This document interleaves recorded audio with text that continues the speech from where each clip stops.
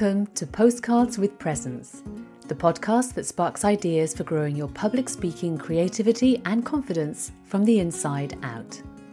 I'm your host, Caroline Harvey, and each week I offer an audio postcard, a gentle touchstone on the path to public speaking with presence. The Painting Watching Experiment.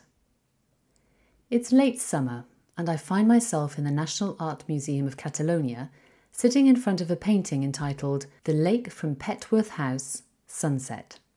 It was completed in 1828 by the English Romantic painter J.M.W. Turner and part of an exhibition called Light is Colour.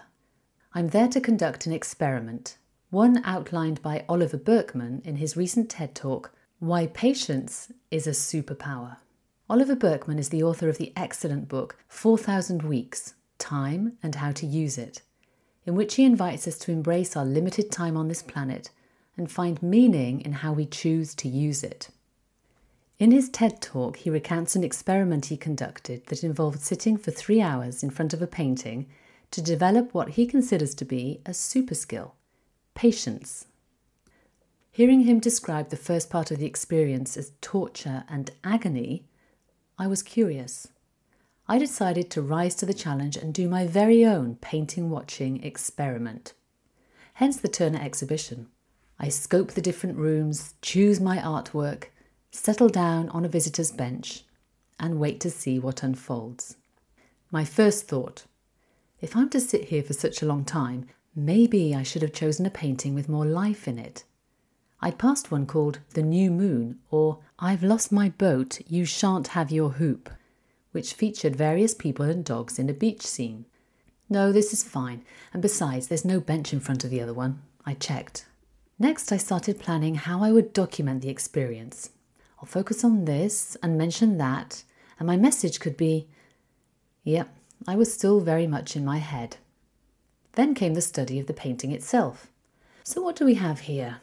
A lake scene at sunset.